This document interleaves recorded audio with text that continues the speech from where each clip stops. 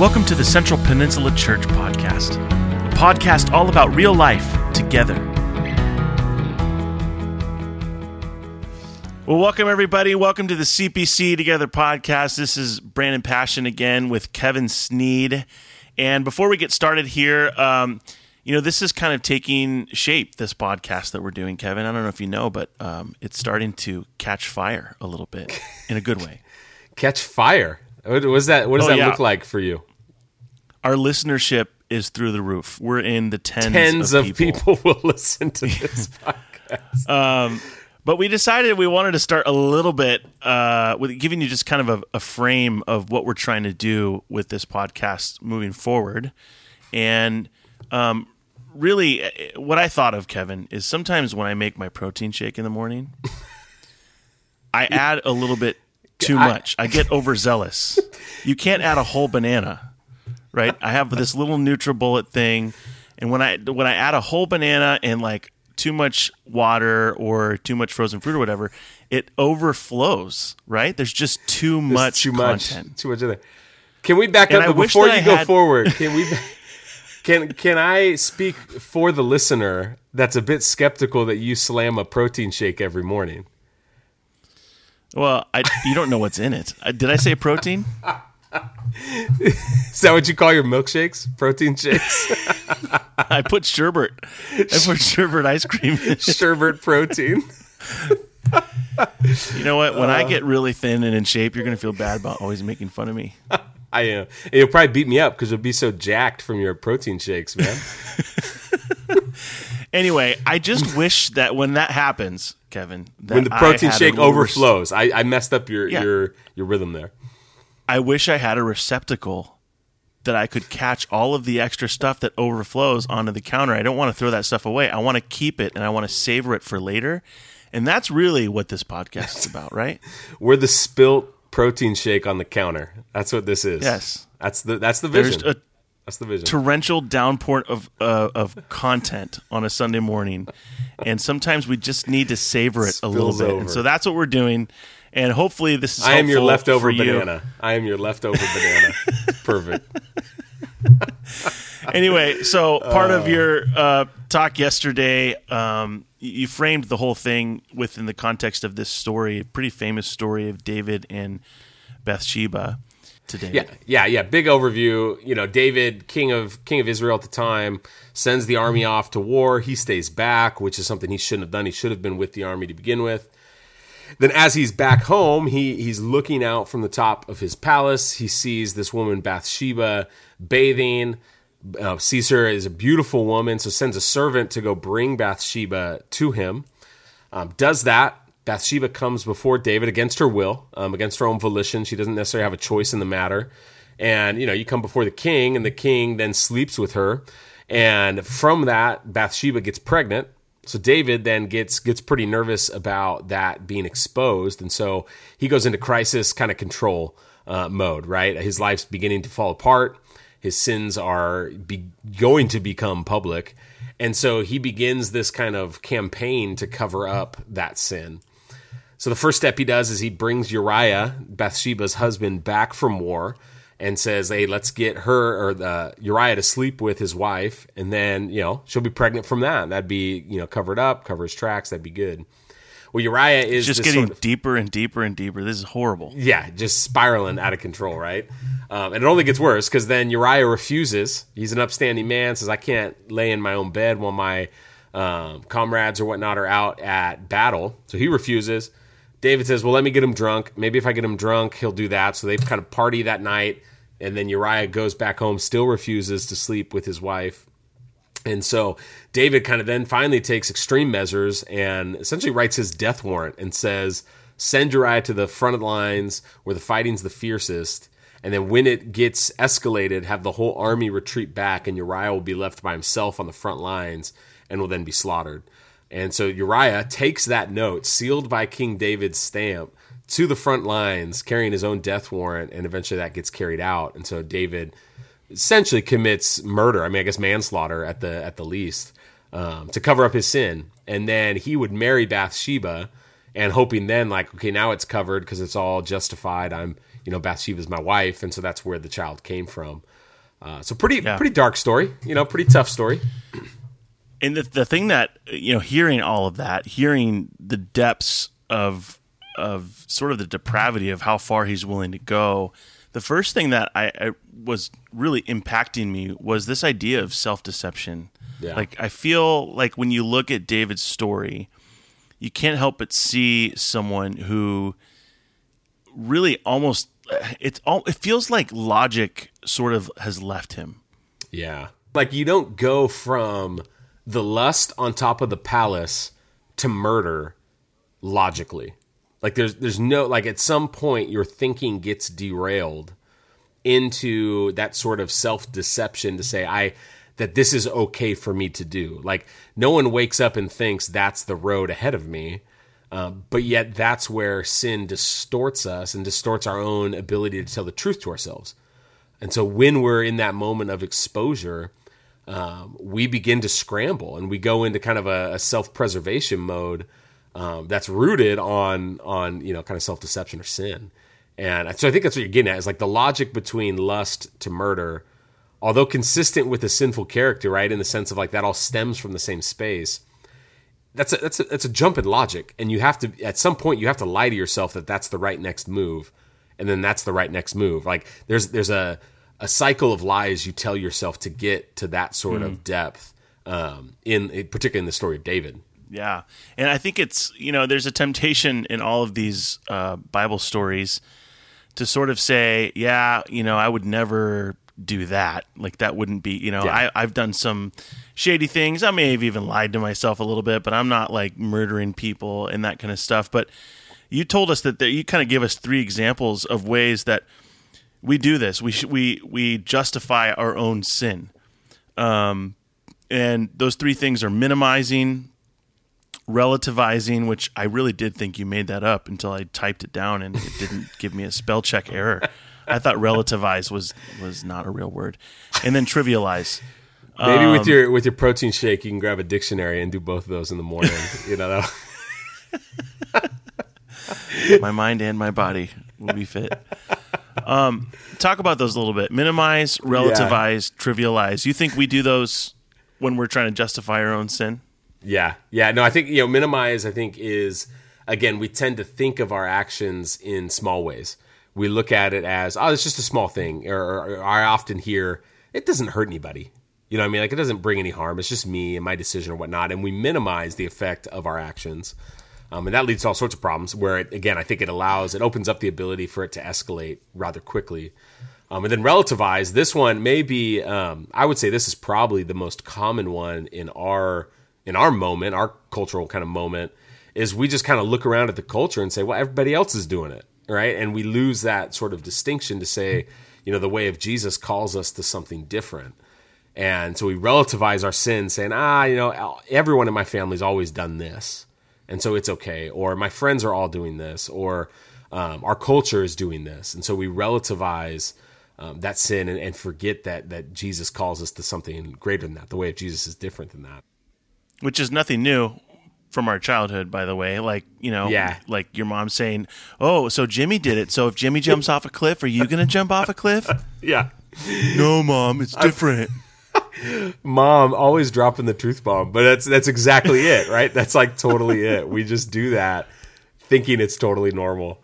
And then third, we trivialize. And I think what I'm drawing out from there is a little different than minimize, in that we make it seem like it's they're trivial matters, like they don't really bring about any harm to others. And we kind of, in that way, we forget the effects it has on your soul and on your own heart and the way in which you're being formed. And that was a little bit what I was trying to bring out on Sunday, was that, David, in particular from that story, he was the kind of person who allowed himself to have that sort of cycle of sin take place. And there's that consistency between our character, right? And that's, when David says in Psalm 51, I was sinful from my mother's womb. That's what he's linking together, this idea that what happened from him as a child is the same space at which the sin he has in 2 Samuel 11 and 12 with Bathsheba, like those come from the same space. the sin as a child and the sin as an adult, it's consistent with character that is bent away from the things of God. And so that becomes the natural outflow of our life. And that's, I think, when we trivialize, we forget the formative effects it's having on our soul. And we're looking only at the consequences, not at the way it's shaping our world, the way we understand the world, and the way we are discipled. Yeah, I've heard people talk about it by saying, like, it's not like what the things that we ascribe passivity to are actually not passive at all.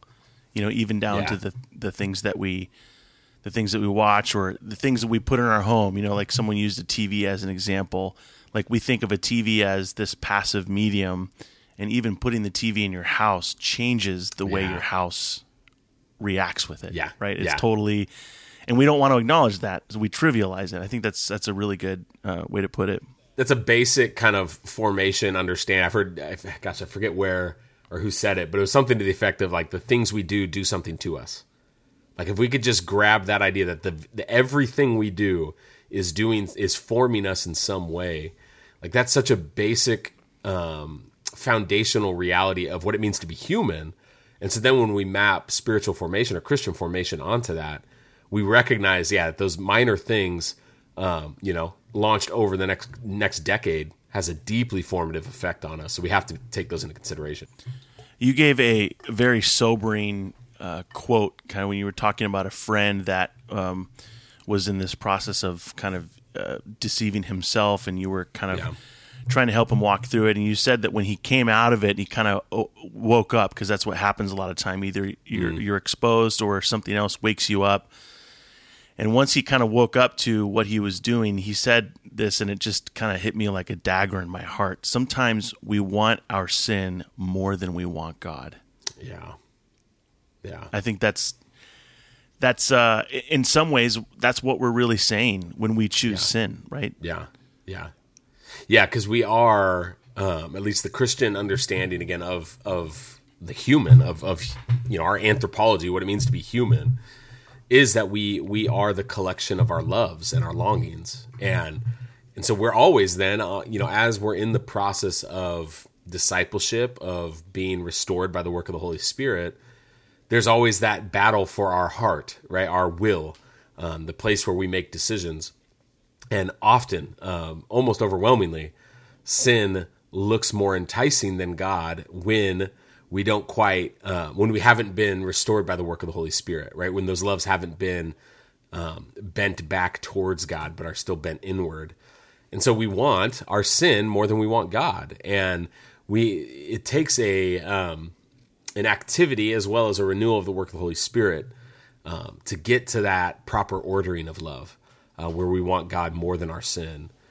But that's the irony, right? Is like, once we get to that place where our love naturally falls in line to want God more, then it's not so much that we have to grit our teeth every single day to resist sin, but then we're operating out of a healthy love. And that's the goal, right? That's the easy yoke that Jesus would talk about, right? And that's a whole different posture of how we follow Jesus than just gritting our teeth, hoping we don't sin. Like, there's a different level of freedom that we walk in when Jesus is the center point of our affection. So you kind of expand on confession, and the way I'm thinking of it is, it's almost like you said that confession needs to go, like, confession does bring about forgiveness, but it needs to go further than just admitting you did something wrong, further than just admitting that you're guilty. You talked about renouncing the sin, and when we renounce the sin, that brings about change. Yeah, so it's that the distinction between, when we admit our guilt, like, that is, as you just said, like, that's a step we need to take. It's the first step that we take on the road to repentance. And that brings that forgiveness that's always available. The work of Jesus on the cross is finished. The forgiveness is available for us to step into. But if we want to actually see change, we have to, the word I'm using here is renounce. Like, and in some ways, renouncing implies, or it almost like strips the sin of its power by saying, not only do I confess I've done that, but now I'm saying that that's the wrong way to live, and that's counter to the way of God. And when you then renounce it and strip it of its power, you then have the opportunity to bring about change, because you recognize it as the fraud that it is, the idol that it is, or whatever the particular sin is. And so renouncing creates the space for you to actually change. Receiving forgiveness doesn't necessarily mean you're going to change your actions. Repentance does, which again is what I'm suggesting.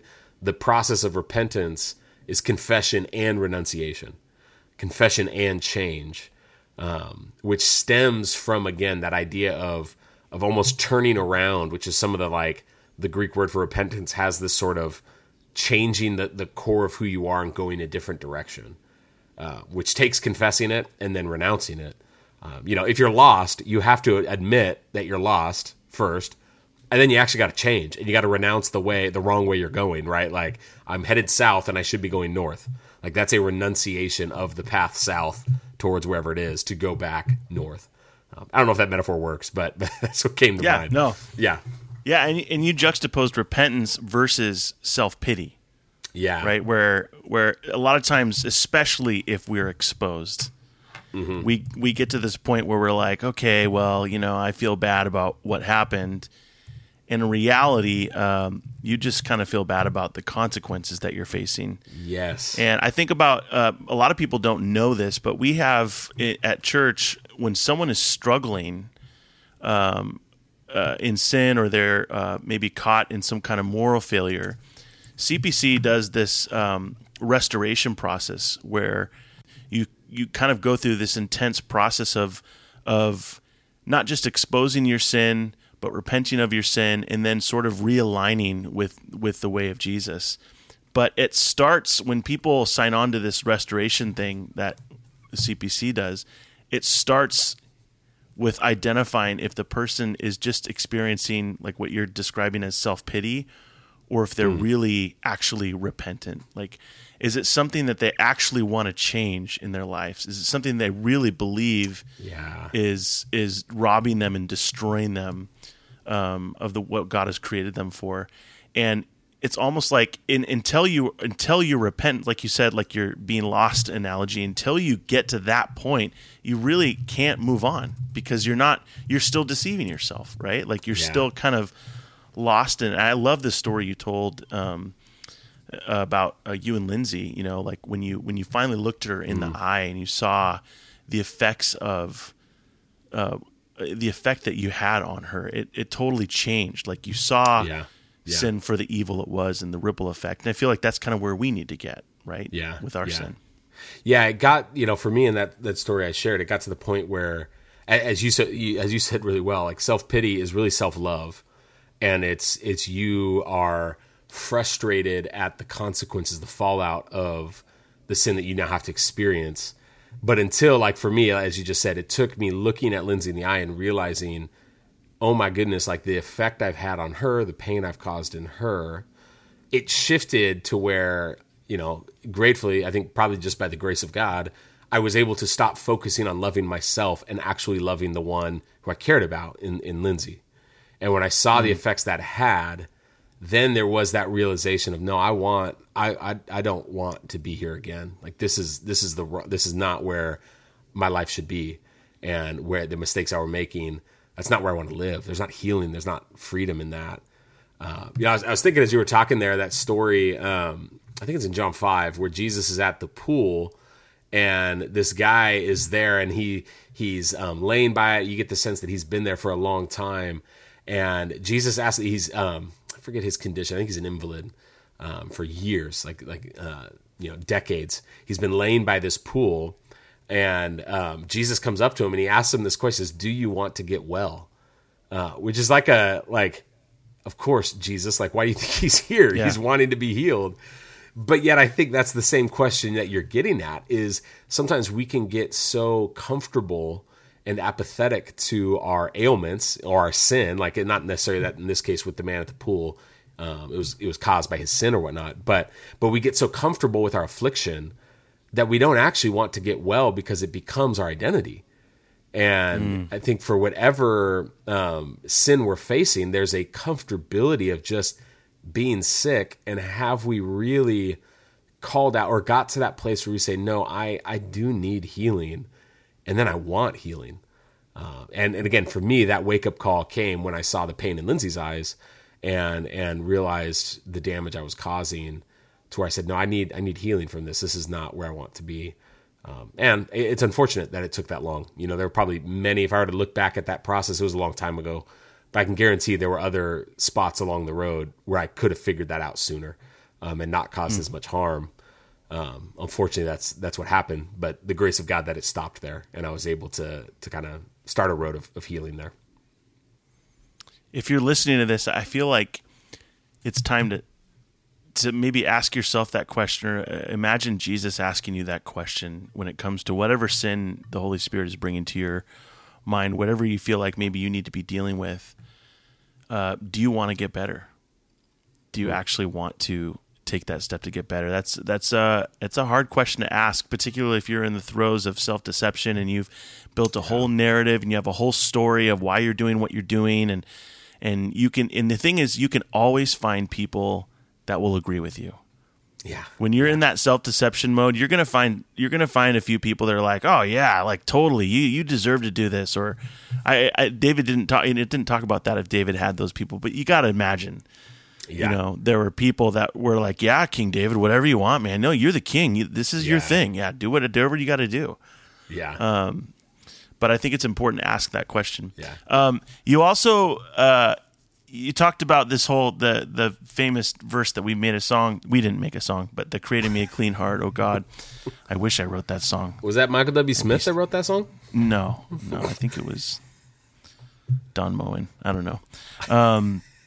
But part of that verse, restore unto me the joy of my salvation. Yeah. And you said that instead of seeking our joy in God, we seek our joy in finite, limited things. Yeah. And I started thinking about this, and I'm curious if you agree with this or not. But like speaking of my health journey and protein shakes and that kind of thing. There are landmarks. There are like, yellow flags, and then there are red flags that I know I have digressed into poor health. Right? Like if I'm eating well, I'm generally avoiding all sugar, that kind of thing. Yeah. If I'm starting to slip a little bit, I'll start introducing diet soda. So if you see me with a diet soda, you're like, "Oh man, you're just trying to fake that you're eating sugar." And I know it's still in you, And then I move a little deeper, but the depth of my pit of despair for my health journey is McDonald's. If you ever see me at a McDonald's, that is because I have slipped so far on my health journey that I'm saying I do not care. I'm going to get McNuggets. I'm just going to get a 20-piece McNugget. Got a 20-piece McNugget? No. I don't want to make this a confessional. Have you slammed 20 McNuggets in one sitting before? Yes. It's $5.99. I don't want 20 of anything if it's only $5.99. And here's the self-deception in all of it. I don't get the fries. Well, because you're watching your figure. That makes Yeah, well, 20 McNuggets. I mean, 20 McNuggets is mostly chicken. All these things I'm telling myself. But here's the thing that I was reading. This is my question. So I noticed that when I am eating well and when I'm exercising, feeling good, and after a couple weeks, your taste buds start to crave different things. When I smell McDonald's in that phase of my life, you just smell it. It smells disgusting. You see the golden arches, and you're like, nasty. No, like someone suggests it, and you're like, your kid. Well, I want McDonald's. You're like, you're disgusting. No, we're not doing that. And in some ways, when I'm in touch with being healthy, when I'm in touch with that or whatever, I don't want McDonald's as much. The temptation is basically gone. Yeah. And I kind of feel like when you talk about the joy of being with God, the joy of what it means to be connecting with Him and walking with the Holy Spirit, it seems like the more you know the joy of God, that the less appealing sin seems. Would you agree with that? Yeah. Well, a couple things before I get to that. I think that your analogy is really good. Is there's, You referenced when you're eating healthy, McDonald's becomes less appealing. And so there's something like there's some way where your love has shifted, right? Your love for McNuggets have shifted to a nice garden salad or whatever it is. But I think the question we have to ask is, how do we shape our loves? Like, how do you get to the place where your love shifts from McNuggets to salad? And I think what's in there, and this is the interplay of structure and the importance of having a sort of discipline and human effort. Like, there's a point at which you have to renounce McNuggets, and then you put things in place to help shape your loves. You create a meal plan. You go shopping. You only allow healthy foods in your house. You take McDonald's off your favorites on Google Maps or something like that, like whatever it is. But it's that idea that you can put a structure, a rule in place that helps to shape your love. And eventually the hope is that creates a different habit within you that then in turn shapes your love to where choosing the garden salad is much easier than choosing McDonald's. And then you experience that freedom. Now, at any point, right, you can backtrack, and that's what you were kind of describing. There are ebbs and flows, right? You drift into Diet Coke land, and that's where you're like drifting away. And hopefully, there's a community around that begin to find that, right? And we're stretching this metaphor a little long. I think that you Diet can Coke understand is the where I'm going gateway with it. drug. This is the gateway drug. But I love that idea again, though, of how we shape our loves. Now, I think the beautiful thing with discipleship, right, is we have the work of the Holy Spirit with us. But I think it's how do we shape our loves? How do you get to the place where you like salad more than McDonald's, or you like God, you enjoy communion, and you find acceptance from God and validation from God, opposed to validation from the next sex partner or the next promotion or the next material thing you have to buy, right? It's how do we find our validation identity in God? And that's a shaping of the love question, which then I think that statement you said that, I forget how you said it, the more you know the joy of God, the less appealing sin seems. Yeah, which I think is, the more you know the joy of God, the less appealing sin appears. Is right in the sense that no, like let's do a little work on the word no. No, when we hear that, we think of mental assent. We think of our minds, if I have the right belief in line. But belief and action have kind of an interconnected relationship, right? And so even the Greek word for know, gnosko, is not just head knowledge. It's experiential knowledge. There's a difference between knowing a chair will hold me and sitting in that chair and knowing it will hold me. That's a different level of knowledge. In the same way that there's a different level of the fact that I know John Krasinski, like I know of him, right? But I don't know him like I'm talking to you now. I have an experiential knowledge because of me and your relationship. We know one another. We rub shoulders together. We go golfing together. Whatever it is, I don't do those things with John Krasinski, and there's a different level of intimacy in that. And you would if you could, though. It's just a strong jawline he's got. I absolutely would. He seems like a great guy. I don't think I'm meeting him at McDonald's though. I don't think that's happening. Oh man. But it's this sort of like depth of knowledge. And so I think that's exactly right. When you say the more we know the joy of God, the more we experience, understand the true objective truth of God brings joy, then sin begins to lose its appeal. Because we see sin then for the parody that it is, that it's posing itself as something that can bring life when it can't. And it's a fraud in the way that then we realize objectively that God is in fact truth and brings life. Again, that's the verse I always come back to real quick, just John 10:10. I've come to give life and life to the fullest. And if we trust Jesus as that reshapes everything. If we really believe he offers life to the fullest, even if it doesn't look the way we thought it would. Yeah, it changes our perspective when we live into the fullness of God's joy. And like you said, when you have that perspective, you see sin for what it is. And that's good.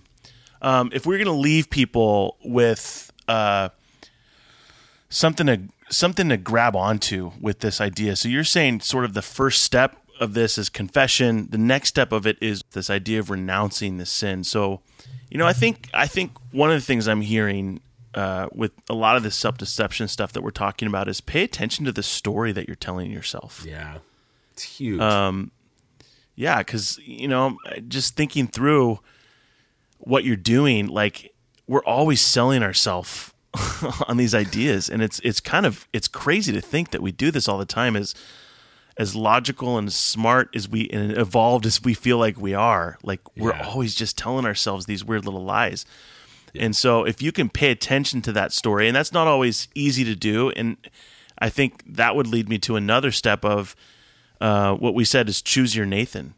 David had the prophet that came in and said, hey, and he exposed David. And that's an uncomfortable thing to have someone expose you. It could be slightly less uncomfortable if you choose that person. Yeah. Find that person and say, hey, I need you to take a look at this. I'm not convinced I'm seeing this accurately. Yeah. Yeah. And that's so rare to cultivate. It's unfortunately rare to cultivate those kind of relationships where you are able to give someone full access to your life and say, you have permission to speak into my life. To have that sort of trust is pretty, we don't come by that often, but it's profoundly impactful, right? When you can then be yourself fully in front of someone and know that they have your best interest in mind, which may mean calling you out, right? And may mean saying, hey, the way you're living here is inconsistent with who you want to be and what's going on there. Which is what Nathan was able to do. And I'd suggest that, the grace of God is to send to Nathan.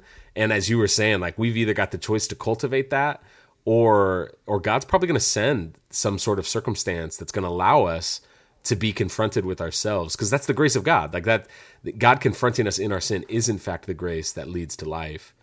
And so how cool is that we, I love that idea of saying we could choose that person and actually, be proactive, not reactive in kind of putting that guardrail in effect. Or you could put it this way. Would I choose to order 20 chicken McNuggets if you were sitting in the passenger seat watching me order? I mean, if I do, at your very kindest, you're going to say, Brandon, you don't want those. Here's a Diet Coke. Yeah. That's what I'll say. Let's backtrack it one more. Just so you're aware, by the way, we have, I think on every episode, we're giving people a junk, like there's an issue here, man. We talked Twinkies and Airheads and now McDonald's. Yeah. These are my confessions. Yeah. Maybe someday soon we'll all celebrate growth as we talk about, we started using broccoli as an analogy. Last one, and I think this is helpful, and we're going to actually attach this in the show notes. Kevin, you have this chart that's kind of levels of sin. You call it the 4 stages, or whoever wrote this calls it the 4 stages of purgation. Could you just give us a real quick, before people check out when they hear the word purgation, could you just give us a really quick overview? There's kind of 4 levels, and I actually found this really, really helpful when you're sort of looking at your sin and some of the justification that we do. Yeah. Yeah, so this is from a book called Invitation to a Journey. Great book, small little book about spiritual formation written by Robert Mulholland. And he calls it the 4 stages of purgation, which it is strange, verbiage for us, so don't let that trip you up. But what he's getting at is that there is 4 layers of sin, and all of those must be purged from us, right? So we have to uproot those layers of sin. So the first 2 are in kind of the behavioral realm, so things we do with our bodies, right? Like just actions we take. And the first layer is this idea of gross sins. And by using that, he doesn't mean like icky. He means, kind of, it's old language. So it's not necessarily like icky sins, but they're deliberate sins. These are behaviors that are in direct contrast to the kingdom of God. Think of Paul's letters, particularly like the list in like Galatians, where he talks about things that are nearly, universally accepted as wrong. The 10 Commandments would be one of those. Like, it'd be hard to find someone who doesn't agree that murder is wrong, right? And so there's like that layer. Well, I think. Sorry, continue. I think, honestly, in some ways, we tend to only view sin at that layer. And when we don't go further, and I think these next layers we tend to see it. I think it'll make more sense, but we tend to only, when the word sin comes to our mind, we tend to go straight to that, and sin is much more robust than that. And so we need a kind of a deeper imagination for sin, which is what layer 2 gets at. So this is still on the behavioral side, but layer 2 is what he calls deliberate sins. And these are willful transgressions of the known will of God. So this is God has given us the will to love our neighbors, and we then willfully transgress that by not loving them. So it's kind of, we know exactly what God's calling us to, and yet we choose not to do it. These are things that are usually or probably socially acceptable behavior, right? So think of something like materialism or gossip, where like culturally, it's like, yeah, what's the problem with, being obsessed with consumption and with gossiping about your coworker? But yet we know is that is incongruent with the way of Jesus. That Jesus is calling us to something greater. And so that's what, again, he calls deliberate sins. The next 2 layers are not the behavioral, but more the shadow side. And so he'd say those shadow side sins are the things that we can't see, that happen kind of beneath our consciousness at times. And that's layer 3, as he calls it, unconscious sins. And these would be like, again, those blind spots. They're usually internal things. So they're patterns of thinking, maybe postures towards others, where we always, think a certain thing when someone comes into a room, or we have this sort of pattern of thinking we're better than others, right? Like that could be a pattern of thinking that is a sort of unconscious sin. It just kind of happens, but that needs to be uprooted. And then this last one, this layer 4, he calls trust structures. And he defines it this way. He says, these are the deep inner postures of our being that do not rely on God, but on self for our well-being. So it's that way that we create an identity and we find our self-worth, our self-well-being on things other than God. I think later on in that chapter, he calls them emotional programs for coping. And so they're these ways that we justify, those 3 things I said earlier about minimizing, relativizing, or trivializing. He says those are ways in which we cope with the failures of our own life. And so we construct structures of trust to say, I trust this thing. I trust my own ability to achieve more than I trust God. I trust my own ability to consume and earn and then be fulfilled from that. Then I trust the satisfaction of sitting in the presence of God. And so these they become kind of like, safety nets, where when everything falls apart, it's like, I can go back to that thing. I mean, often these are addictions that say, this is how I can handle whatever particular sin I'm facing. But all 4 of those need to be purged. They need, those are all forms of sin that will lead to death, that will lead to destruction. And God wants that, Jesus is inviting us to be healed from those things. That's really helpful. And we hope that you find this helpful as you're on your journey of purgation. Purgation. I want to say purgation. Nailed it. That's perfect. It's perfect. Not purgation? It's purgation. You were wrong the first time. Oh, wow. All right. Well, we're going to leave you there. On that note. And we are doing this. We are attempting to do this every week after the message. So if this is helpful for you, let us know. And a lot of you have been letting us know, and it's very helpful. If it's not helpful for you, we don't need you to let us know. That's fine. But we'll see you same time and place next week. Thanks for checking in. Talk to you guys later. Boom.